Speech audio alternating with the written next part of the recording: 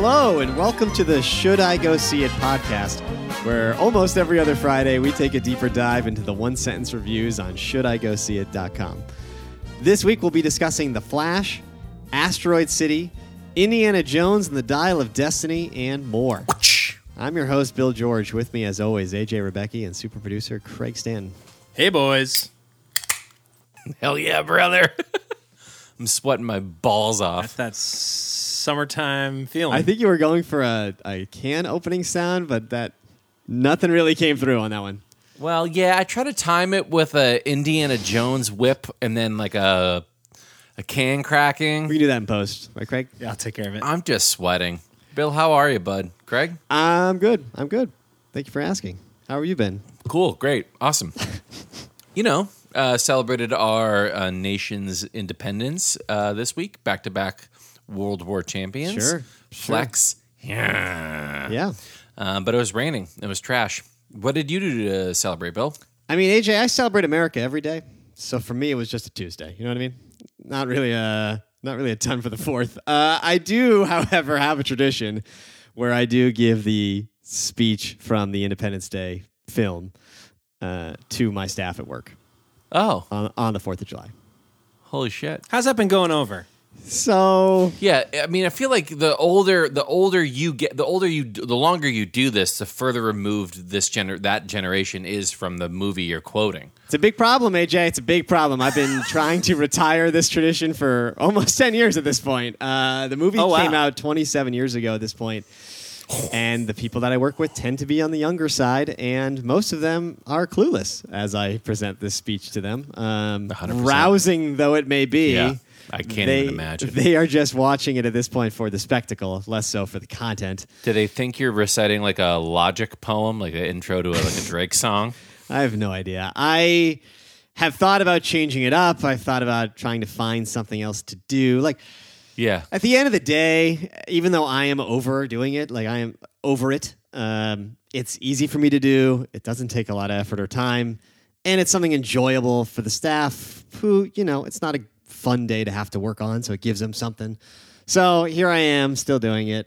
And yeah, I don't know. One of these days I'll find something else to do. But I wonder how many members of the staff think that, not that I doubt their intelligence, but I just wonder if there's anybody in that audience who believes that you are reading from the Declaration of Independence. About the largest aerial battle in the history of mankind? I mean, I don't know. Just curious. Would love to take a poll on that, an anonymous poll. That's a great point. I mean, what are the other options for besides not many, like the Declaration of Independence? Like, are there any other movies that have this? Yeah, doesn't Matthew Broderick have a pretty good one in Glory?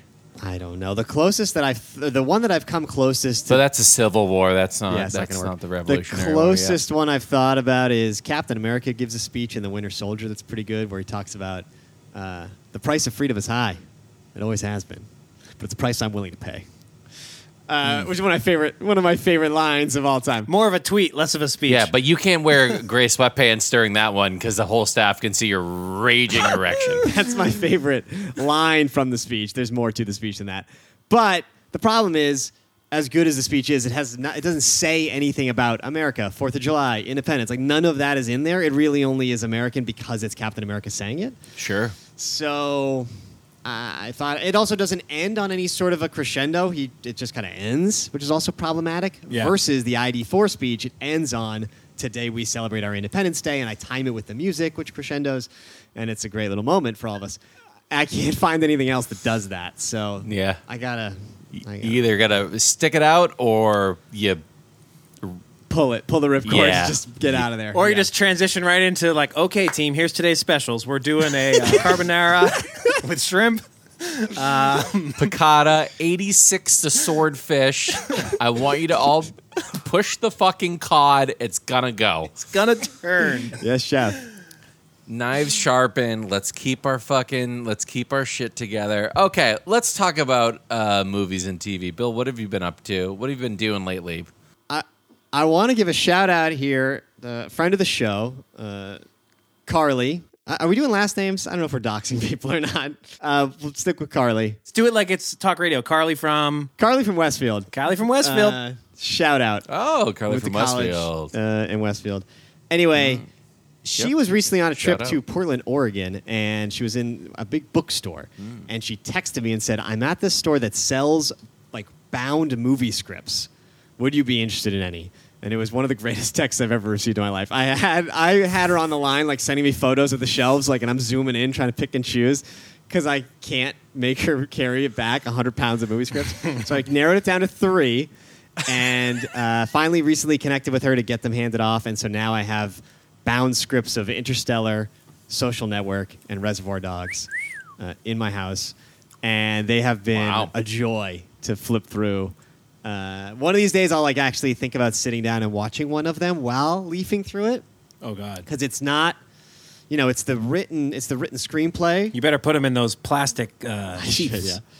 Yeah, like Pokemon cards. It's the written screenplay, which obviously can change on the day. So like already in some of the scenes that I have like picked out and read, there's like slight variations. It's just kind of fun to see those. So it's really cool. So shout out to Carly. I appreciate picking those up for me. That is sick. Few follow-up questions. Are these actual, like, are there notes written in them? Like, are they on-set used scripts? No. They are facsimiles. Okay, they're not of like- scripts. They're not. This is what we call a bootleg Actual things. operation, AJ. This Okay, is they're not like a like a they're Nolan like- Redbound like. No, God, no. Okay, They were like okay. 20. There's like $20 a pop, fucking off the shelf. It's not. Wow, talk about It's not memorabilia. It's an artful version of selling DVDs on the subway. yeah. Okay. Right. It's not memorabilia Okay. by any means. But I've tried to find scripts online, and a lot of times you can find like a PDF of it, but usually it's old versions. Like these seem the most legit ones I've come across for some of these movies. So very cool. Okay, so thanks, Carly, for the scripts. Way to go, and Carly. And then BG, in the production notes, it seems like you've also watched a show that everyone had watched except for you. Yeah, apparently. I've had many people in my life tell me I need to watch White Lotus. And I usually am on top of HBO prestige shows, Sunday night shows. But I skipped White Lotus because I think I had a bad experience with, God, what was it called? Not Pretty Little Liars. Big Little Lies. Big Little Lies. I watched the first episode of that, and it was just rich people and their problems, and somebody got killed. And I was like, by the end of the episode, I wish they all got killed, and I just didn't care, hated it. And so when I saw the ads for White Lotus, I was like, oh, great, another rich person drama. Like, I just don't care. So I just skipped it. And then again, I had multiple people tell me, you got to watch it. So I went back. They're short seasons. The first season is, I thought, good. It was a good show. Season 2 was excellent, which every single human being I talked to that I said I'm watching White Lotus, everyone responded, season 2 is better. And they were correct. Season 2 was better. But I'm glad I watched both, and I look forward to a third season. So, yeah, glad I got caught up. It's a good show. Are they related? 1 and 2? One character carries over, but at the end of the Okay. day, they're really more anthology. The White Lotus is the name of the chain, so to speak, of the resorts. And so the first one takes place in like Hawaii, and the second one is in Italy, but they're both White Lotus resorts, quote unquote. Oh, okay. Otherwise, they're just various human dramas amongst the guests at these resorts. Overlapping vignettes of the lives of the people that live. Yeah, or that are exactly. They kind vacationing of there. run across, they run into each other throughout. They weave in and out throughout the weekend at the resort. And they did bring one character back from one to the other, but otherwise it is standalone. So is season 1 even necessary if you were to jump in? Technically, no, but you would miss Asking some for a friend. backstory on one of the characters, that's all. Jennifer Coolidge's character carries over. So she would show up in season 2, and you'd be able to figure it out, but like you wouldn't know her already like you do if you've seen 1. Well, Bill, hold on to your balls. DC Studios has knighted a new Clark Kent and Lois Lane. Wow. David Corenswet and Rachel Brosnahan will play the coveted parts in James Gunn's Superman Legacy. This movie is the first film of the first stage of the full DC relaunch. Rachel Brosnahan is the more well-known of the pair, having won an Emmy for her work in The Marvelous Mrs. Maisel. Meanwhile, Cornswet was recently in the film Pearl and TV shows such as We Own the City and House of Cards. Bill, you are the Man of Steel expert. Give it to me straight. I'm excited. I'll be honest. I'm excited about it. That being said, I don't know that much about either of them. I haven't seen either of them in too much, but I find that for me to be a good thing. I didn't really know Henry Cavill too much when he came in to the role as well. And I think having a no name for Superman is good. I think that role, if you bring a lot of baggage to it, can be very distracting for such a high profile role. So I'm excited about it. I know you are the Rachel Brosnahan expert amongst us. So I'm curious your take on hearing that she will play Lois Lane. Fucking love it. I love it. I love her. Good pick. Yeah. I love everything about her. She is absolutely incredible, and I am so excited for her. I mean, I know that I've been begging the two of you to watch Mrs. Maisel, and you haven't, which is fine. But she is electric in that show, and I'm hopeful that she can bring some sort of that energy and that on-screen gravitas, if you will, to being Lois Lane. We've seen a million Lois Lanes over the years. We've seen a million Supermans, and it's just another version that we get to kind of see from the ground up. And I have truly very low expectations about this new venture into what DC's doing in this whole reboot. So like, I'm excited for both of them. I'm more excited for her because I couldn't tell you. I don't even know what the hell this guy. I've seen pictures online, Bill, and he looks kind of like Henry. Yeah, he looks like somehow the DC execs went back in time, got Henry Cavill from 10 years ago, and brought him into the present. Yep. It just looks like a young Henry Cavill, which is fine. Superman has a look. It looks like if you typed in Henry Cavill young into an AI image generator, you're going to get him. Spit it out. Yeah. Which is fine. Superman has a look, and they're hitting it. So, yeah, I'm excited. I think if anybody is going to figure it out, hopefully it's James Gunn. Obviously, I love the Superman character. The difficulty has been always writing of that character. Once you get outside of the origin, nobody really knows how to write Superman. It's tricky to write for as a god or a Christ figure. There's not a lot you can do with him. But if you do the origin well, I think he's one of my favorite characters. I've read every comic origin of Superman there is, and you can do some really, really good things with it. Whether they go into the origin, I don't really know. But you can do a really interesting Superman story if you do it right. But most people don't, so we'll see. Yeah. In other news, AJ, esteemed actor Alan Arkin passed away recently. He has an extensive filmography, but I'm curious, what will you most remember him for? Top of the head, knee-jerk reaction, the heroin-loving grandfather in Little Miss Sunshine. I mean, he was just perfect. Yeah, I think he got Best Supporting Actor for that. I think he did. Yep. I mean, but he's been in. I mean, you're going to rattle off a whole bunch of other shit, but he was in so many amazing films over his career. Yeah, for me, Glenn Ross is the one that comes immediately to mind. I just grew up watching that movie all the time, and he's in it, and he yells at Ed Harris about Gestapo tactics. Like, there's just some classic lines.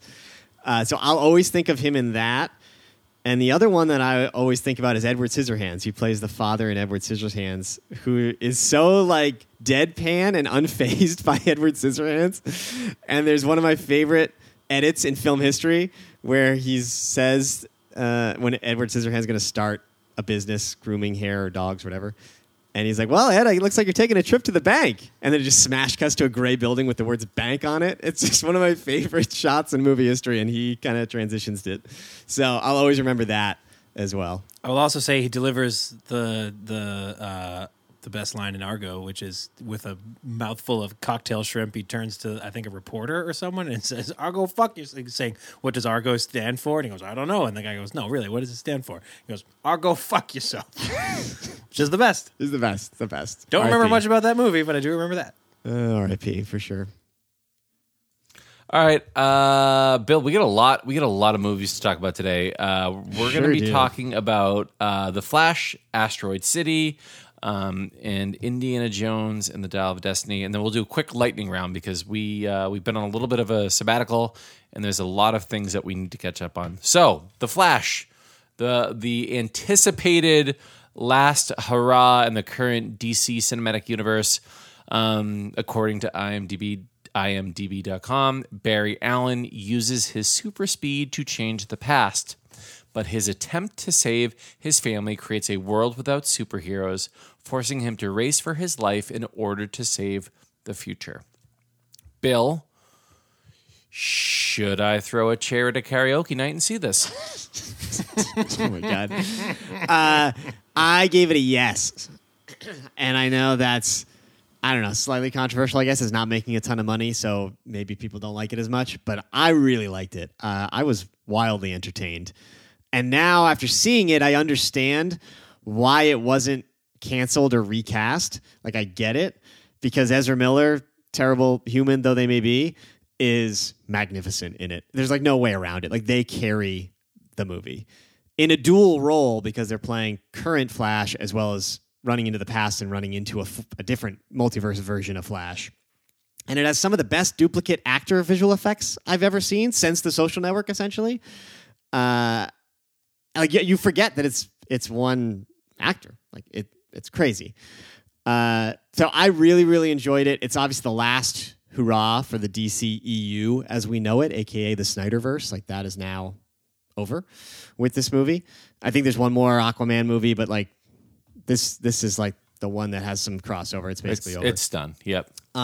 Just to give you a quick story rundown, it basically follows a version of the Flashpoint Paradox, which is a famous Flash comic where Barry Allen realizes that he can run through time and decides to use that to save his mother, but in the process messes up the timelines and the multiverse.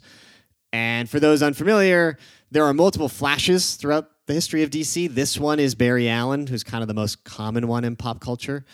And the backstory is his mother is killed when he's a kid, and his father is wrongfully arrested for the crime, and Barry goes into forensic science as a living, always kind of working in the background to try to clear his dad. And then one night in the lab, a lightning storm hits, lightning comes through the window, electrifies the chemicals that he's sitting under. They all fall on him, and he gets access to the Speed Force, and that's how he gains his powers. So they cover that a little bit as well. But that's the Flash story for anybody who's unfamiliar. All right, Bill. I got a few questions right off the bat. Okay. In video game culture, there's a term called review bomb, where like a game will come out, and because of news they heard around the developers or how they treated employees or just bugs and shit, they'll just go on Steam or video game platforms and just bomb it to all hell. We're kind of seeing this right now with The Flash. Rotten Tomatoes, there's a lot of people that are going on that are just burying this movie because of Ezra Miller's off-screen antics, issues, whatever. You talk always about separating art from artists. But I feel like in the last 3 to 5 years, it's kind of like a one strike you're out policy. We just saw it recently with Jonathan Majors. After he filmed Creed, he got arrested for domestic dispute. And basically every project he was on has been dropped, including they're trying to figure out what he's going to be, his role as King the Conqueror in the MCU. So like, I know this was a money maker for DC because like this, they put a lot of eggs in this basket. They kind of wanted to tie up a whole bunch of loose ends, but in doing so, it's kind of a reputational damage they just kind of did by just saying like, at the end of the day, folks, it's just about money. It's really about money, right? It's just money. There's a product that we have that we need to sell. What are your thoughts around them going through with putting this movie on, knowing all of the things that Ezra has done in the last year, 2 years, and what's your take on it? I mean, my take is well known. I don't really follow the Page Six stuff. I don't really care. I look for what's on the screen. When I do hear about the terrible things, obviously it's upsetting. But again, when I'm watching a movie, I'm watching a movie. And I think the tricky thing for DC was most of that came out mid or post-production. So the movie's already in the can, and obviously there's a lot of post-production on a movie like this, so they were still doing effects and everything else. And again, now that I've seen the movie and I see how good Ezra is in it and how much I like the movie, I understand why they kind of just put their head down, damage controlled, and tried to push it out. I think what they didn't anticipate is the amount. So the movie's not doing well, and I think there's 3 things to that. One, the Ezra piece of it, for sure. I think there's more blowback from fans than they maybe anticipated for it. 2, the DCEU, they've already announced is being reset. So I think there's a lot of people who are like, why am I going to bother seeing this Flash movie if it essentially is meaningless? And then 3, there hasn't been a good DC movie leading up to this. So it's not like, you just saw Civil War, now you got to see what happens, or you just saw Infinity War and you got to see Endgame. Like, there's nothing leading up to this. It's just kind of out of the blue. The last few DC movies have been duds. So again, there's nothing drawing people back. So I think all 3 of those things have compounded to make this movie fail, for all intents and purposes in terms of the money. But again, for me, I thought it was entertaining. Michael Keaton back as Batman was obviously fun. Slides right back into the role. They added a new actress, Sasha Calle, as Supergirl, Kara El, and she was great in it, which was a nice addition. I think the movie has a lighter and breezier tone than most of the Snyderverse stuff, and it was enjoyable. I will say, full disclosure, there is also an element of this that is some personal bias for why I like this movie so much. So the movie, and this is going to get dark, and I apologize in advance. The movie is him running back in time to try to save his mother's life. My mother passed away 4 years ago at this point. And so there are scenes where you have Ezra Miller being able to spend time with his mother again or have one last conversation with his mother. And those were so emotional for me. And not only that, the weirdest thing was there was a plot, not really a plot, but like a story element where he has a gift from his mother that he cherishes. It's a stuffed animal monkey named Monkey. And he gets mad at the other Ezra Miller who doesn't take care of the stuffed animal because in his multiverse, he has his mother. So there's like a little conflict there. When I was growing up, I had a stuffed animal monkey named Monkey.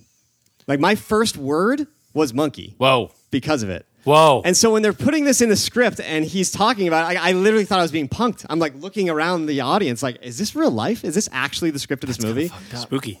It was so weird. So that, like, again, even more fucking waterworks from yours truly in this movie. So okay. Jesus Christ. Definitely deep connection to it. But trying to separate myself even from that, I think it was very entertaining and well done. Wow. Okay. I don't even know. I mean, I had a few other questions lined up, but I feel like it was unreal. I'm telling you, it was unreal. Okay.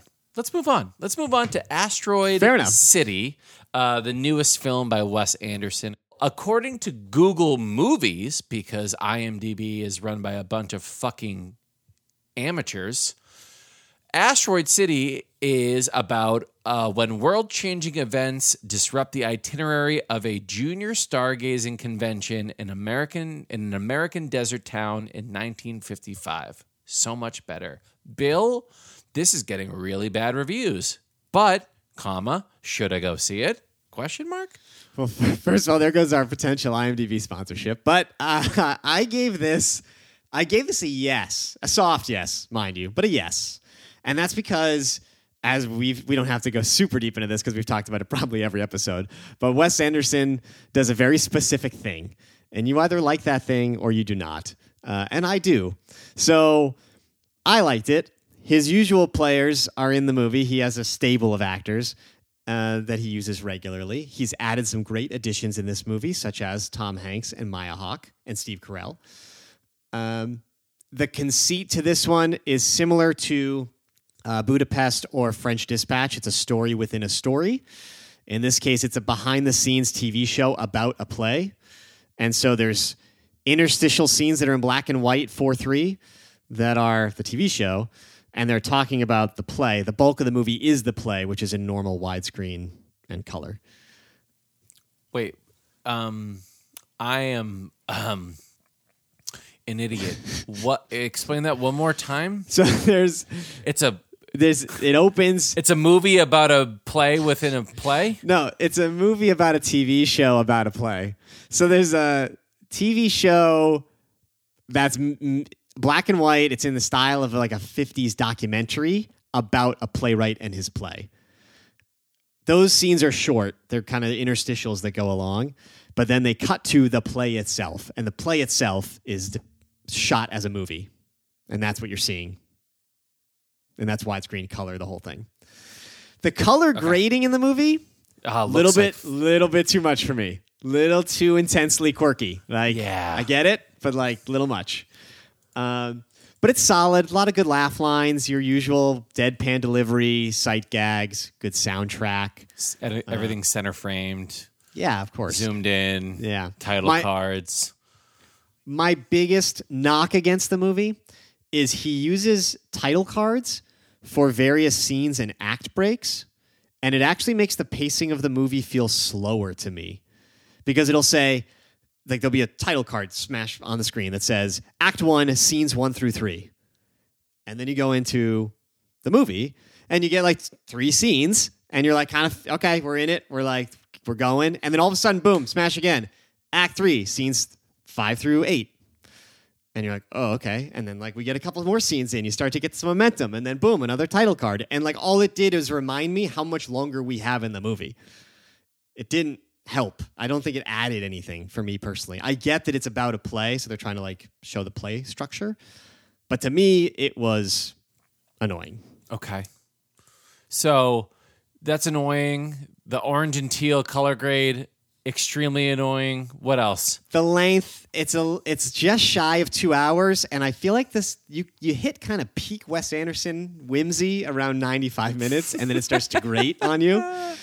For me, at least. Okay. So, like, it's also just like French Dispatch. It's just like a little longer than it needs to be. All that being said, I think it's mid tier. I would say Budapest is still my favorite.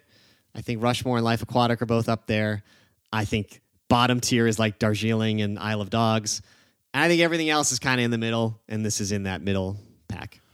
Last movie we will be talking about is Indiana Jones and the Dial of Destiny.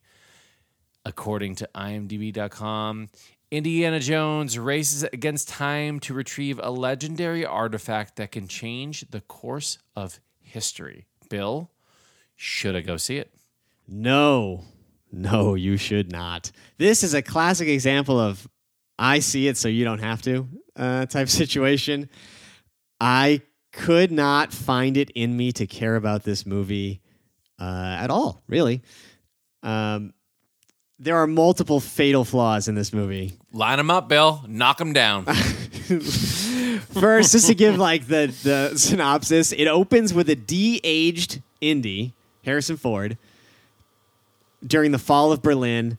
They retcon in a super important artifact.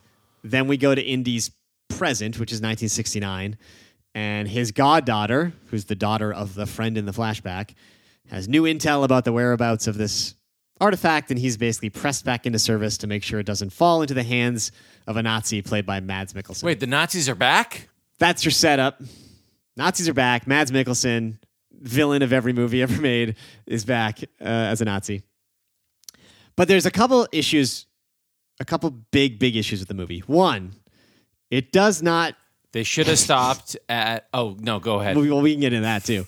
But it doesn't justify its own existence story-wise. Like, it's not a proper handoff. So, like, Phoebe Waller-Bridge is in the movie as a new character, the goddaughter of Indiana Jones. She's great. She's the best part of the movie, first of all. But it's not really like a handoff to her. She's not taking over the series or anything. But it's also not a full retrospective or proper send-off for Indy, I don't think. So, like, it doesn't really need to exist. It's there just to make a fifth Indiana Jones, essentially.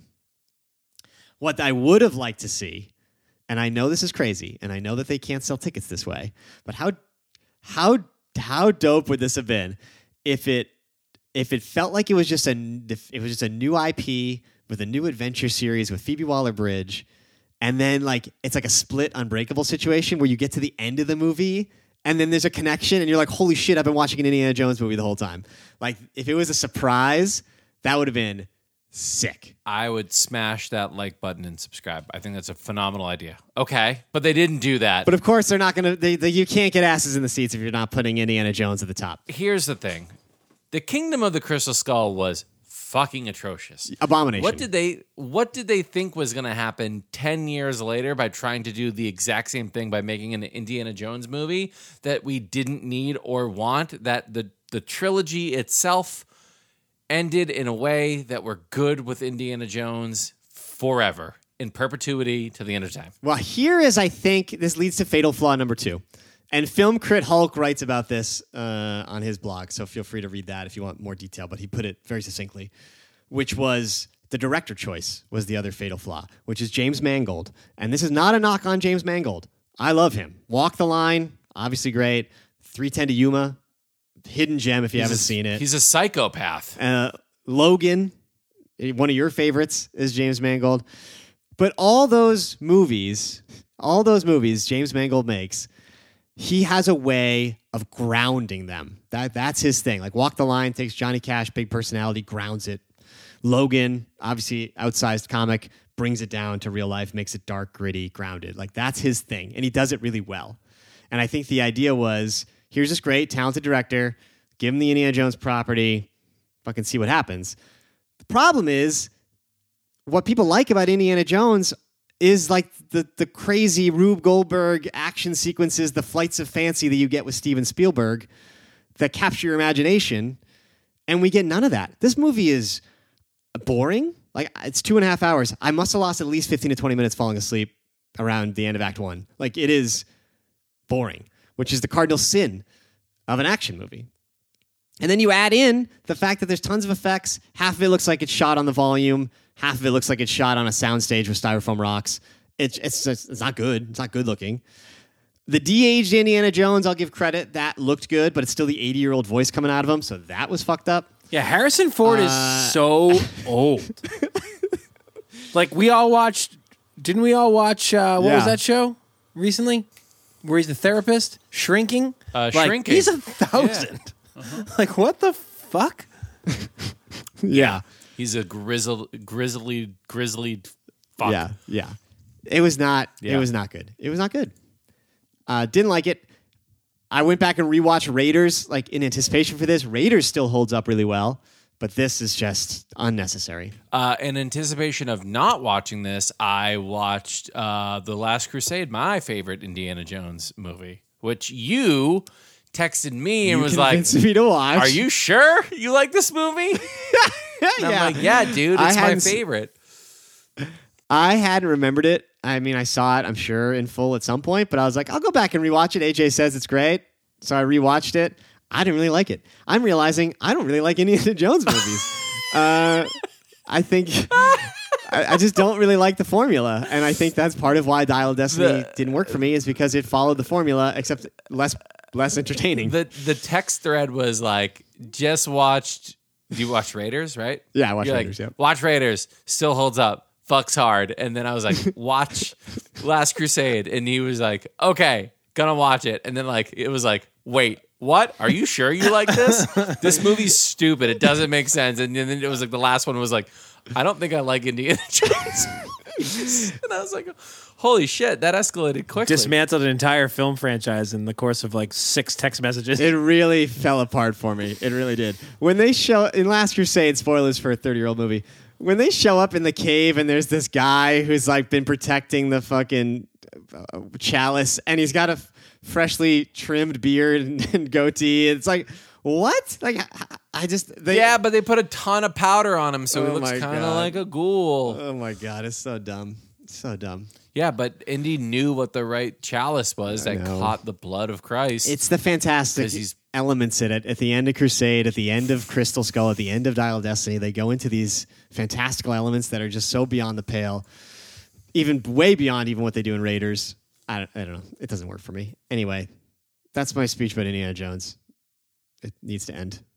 All right, quick little lightning round. You've also watched Elemental, The Blackening, Blackberry, and No Hard Feelings. Out of all those, which were duds and to skip, and what's worth the time at the theaters? So these are all comedies, and comedies are the most difficult movies to review and even talk about, really. So I kind of bucketed them together. No Hard Feelings with Jennifer Lawrence is the most recent one to come out. I gave that a yes. It was refreshing, actually, to see just a rom-com, or really more calm than anything. And Jennifer Lawrence, as a bona fide movie star, carries the movie on her magnetism alone, even where the script is like not great. There's a couple physical gags that are built around being funnier because they last longer than you think they're going to last. But if they don't land from the jump, you're just kind of sitting in it. You know what I mean? And unfortunately, there's a couple of those. But there's some good lines in the script. I laughed out loud. I think if you see it in a crowded theater on a Friday or Saturday night, I think it would kill. So I gave that a yes. The Blackening is like a horror comedy satire about a group of black friends that get together in a remote cabin in the woods to celebrate Juneteenth, and then things start to go horribly wrong. And there's a lot of humor in it. There's a lot of social commentary in it. It's really smart. It's really funny. The tagline for this movie was "They can't all die first," which I thought was the funniest thing I'd ever seen in a trailer. Yes, exactly. A lot of meta humor, a lot of joking about the fact that they're in the cabin. So like a lot of meta humor. Really, really just smart movie. Really well done. So highly recommend that as well. And then Blackberry is a comedy, some drama. It's a dramatization of the rise and fall of Research in Motion, or RIM, the company that made the BlackBerry. Oh, the BlackBerry movie. Yeah. Cool. It kind of fell into the Air category, where like some of it's a little apocryphal, dialogue-wise, taking place in the 90s and early 2000s. But it's not nearly as, I didn't bump on it nearly as much as I did with Air. But it's really entertaining. Just a murderer's row of character actors. Like the cast is so good. And it's a great story because it's a story that I lived through, but I didn't like live it. You know what I mean? Like I was alive during it and kind of like knew about it, but it wasn't something that's like super intimate to me where I'd be picking out tons of stuff that didn't work. So like it was just kind of a fun reliving of stuff I kind of knew. So I really enjoyed Blackberry. The no in this lightning round is Elemental, which is Pixar's latest film, which is a rom-com with no com. Didn't laugh a single time. It's a movie that tried to do too much. The movie includes a lot of subtext that speaks to racism, classism, immigration, choosing your own destiny, father-daughter relationships. Like they try to throw a lot into this movie. Jesus Christ. I know. It's like the last season of Ted Lasso. They're trying to throw a lot into it, and none of it really worked. The effects are cool, obviously. It's Pixar. And it's about, different elements coming together, and we have a female fire protagonist and a male water protagonist, and it's a Montague's Capulet situation. And it's just not that good. It's like bottom third Pixar, to be clear, like third tier. Also, side note. Wait. There are times where you are so relatable in how you can break movies down to make it to like the core of their essence. And then there's other times where there's like this sheer kind of like twattiness about your fucking what sensibilities that you talk about a Pixar movie in Shakespearean fucking terms that makes me want to reach through the screen and smack you in the face. I thought that was an apt comparison. Anyway, the other side note about this movie, I saw it at a Regal as opposed to my usual AMC. God! And let me tell you a little something about the Regal cinema. Tell me. Were you taken hostage? I know. You can't control the back of the seat and the footrest separately. You've done this. So if you want to lean back, you have to put your feet up. And I find this unacceptable. It also does not include the Nicole Kidman intro, which I am very accustomed to. Nor do you get any rewards points. Yeah, I joke that it must be you're like you feel in a position where a predator might grab you. Yeah, exactly. Yeah. I'm a stranger in a strange land. Anyway, not good. Pixar. It's actually their worst performing movie ever. So that tells you a little bit about what you need to know. Losing it. Can't blame. Yeah, they lost their fastball for sure. Can't blame COVID. All right, Bill. For our last segment, Netflix and Bill, what are you watching on TV? I watched a Netflix original film, Extraction 2, which I gave a no. This is the sequel to the original with Chris Hemsworth. I had no recollection of the original, to be honest, but I watched the second one, and it's another John Wick impersonation. A lot of the action scenes. But how did they make a second one when, though, he dies at the end of the first one? Do you really see him die, though, AJ? They find a way. The whole first act is him rehabbing from his potentially... From death. Oh, so they potentially grievous injuries. The Skyfall it's playbook. a classic Skyfall situation. A lot of the action scenes are shot as like fake oneers, which is kind of cool, but also super distracting. Like when they deploy it once, it's one thing. When you do it multiple times, it becomes super gimmicky. Like normal viewers may dig it, but for me, all I was looking for were the hidden cuts by the third scene that they did this with. Like it was just It's annoying. So that bothered me. I gave it a no. I got some hell for it too. A lot of Okay. people were saying that like, don't expect Citizen Kane. It's a good action movie. Blah blah blah blah blah. But again, it's not worth it. Fair. I stand by that. I stand by my no. What else you got? Black Mirror season 6 came out. 5 episodes. Watched all of them. The first one is like all timer, Hall of Fame. S tier. Black Mirror episode. Second one is very good. Third one's okay. Fourth and fifth are duds. So mixed bag of a season. Craig, do you agree with that breakdown? I'm having weird little side story. I don't know why or how, but like the way that all the episodes were presented in Netflix, we watched them all out of order. Not that it matters in Black Mirror, but I don't know. We got all fucked up, so we watched them in a crazy order. I think we could just use the names. Yes, Joan is Awful was fantastic. Yep. I could sort of take or leave the rest, if I'm being totally honest.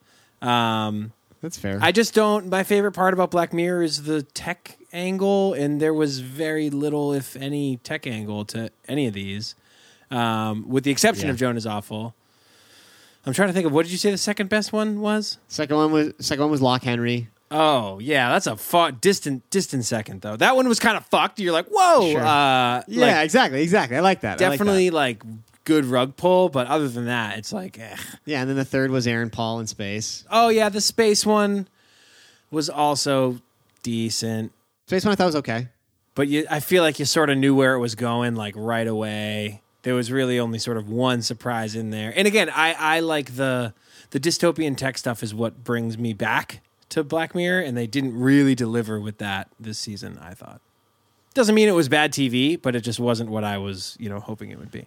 And then AJ, another thing I watched on Netflix while we're on Netflix and Bill, I watched the 3-part Arnold Schwarzenegger documentary. Oh, get down, get to the chopper. I'm a cop, you idiot. It was good. It was well put together. It's super. Is it about his life? Yeah, it takes you through his life. Oh. It's super one-sided. He's like the main interviewee. They don't interview his ex-wife or his kids. It's just like some colleagues and childhood friends. Control the narrative. The best part about that whole thing, sidebar aside, is the fact that like it took everyone 25 years to be like, holy shit, his son looks nothing like Maria Shriver. And then there was like, oh, pull up a picture of the housekeeper. And they were like, holy They shit. addressed that, kind of. Did you know that, Craig? First time hearing of it. Not my governor. Full on affair, full on got his house, the house cleaner pregnant. Yeah. Yikes. Yep. So it's a 3-part episode or a 3-part series, 3 episodes, each an hour. The first one is about him as an athlete, bodybuilding, which was insane. And, as an aspiring bodybuilder myself, I learned some things. I started taking steroids. It's a real game changer. And then episode 2 is obviously the highlight because it was focused on his movie career, and I grew up on his films. I've seen Terminator 2 probably more times than any other movie. And then episode 3 was the weakest. It was about him as governor, and then it goes into the scandals and family life in recent years, which I really don't care about. But it was interesting. It was well done. As an Arnold fan, I derived enjoyment from it. The fact that Arnold Schwarzenegger was the governor of California, for like a really long time. I just had to Google it. 2003 to 2011. That's a long time. It's Yeah. It feels like the scene in Back to the Future where he's like, he was the president. It's like Ronald Reagan. He's like, the actor? It feels like that. Honestly, like Arnold Schwarzenegger, the governor of California, what? I don't see you wouldn't think it's crazy when you watch the doc and you follow his life. You wouldn't think it is as crazy. Who was the wrestler that was the governor of Minnesota? Jesse Ventura. Jesse the Body Ventura. That is also nuts. But California's California, man. Like that's a big job. It is I a don't big know what's job. going on in Minneapolis, but not as much as what's going on in California. Anyways, that's just crazy. I mean, Jesse Ventura is one of the craziest fucking people in the entire world. Quoted by saying, win if you can, lose if you must, but always cheat.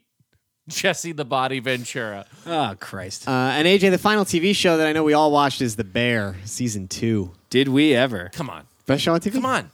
Come on. Yeah, I have the best show on television. I have many thoughts on the show. No spoilers. I think it was phenomenal. I know we all love the show so much that we want to be able to talk about it amongst people who have seen it and in front of people who have seen it and be able to get into the details. So we are contemplating a future episode where we go hard on it. But I'll just say right now, I thought it was a fantastic continuation. I can't, if we can't do spoilers, I have nothing to say other than when people who've never worked in the restaurant industry are like, this show is one of the best shows of all time, you know how fucking great this show is. And the layers and the way this season was set up compared to last season is just, Bill. Yeah, outstanding. If you haven't watched The Bear. Craig, you're the one that even turned us onto it, I think. What's your take?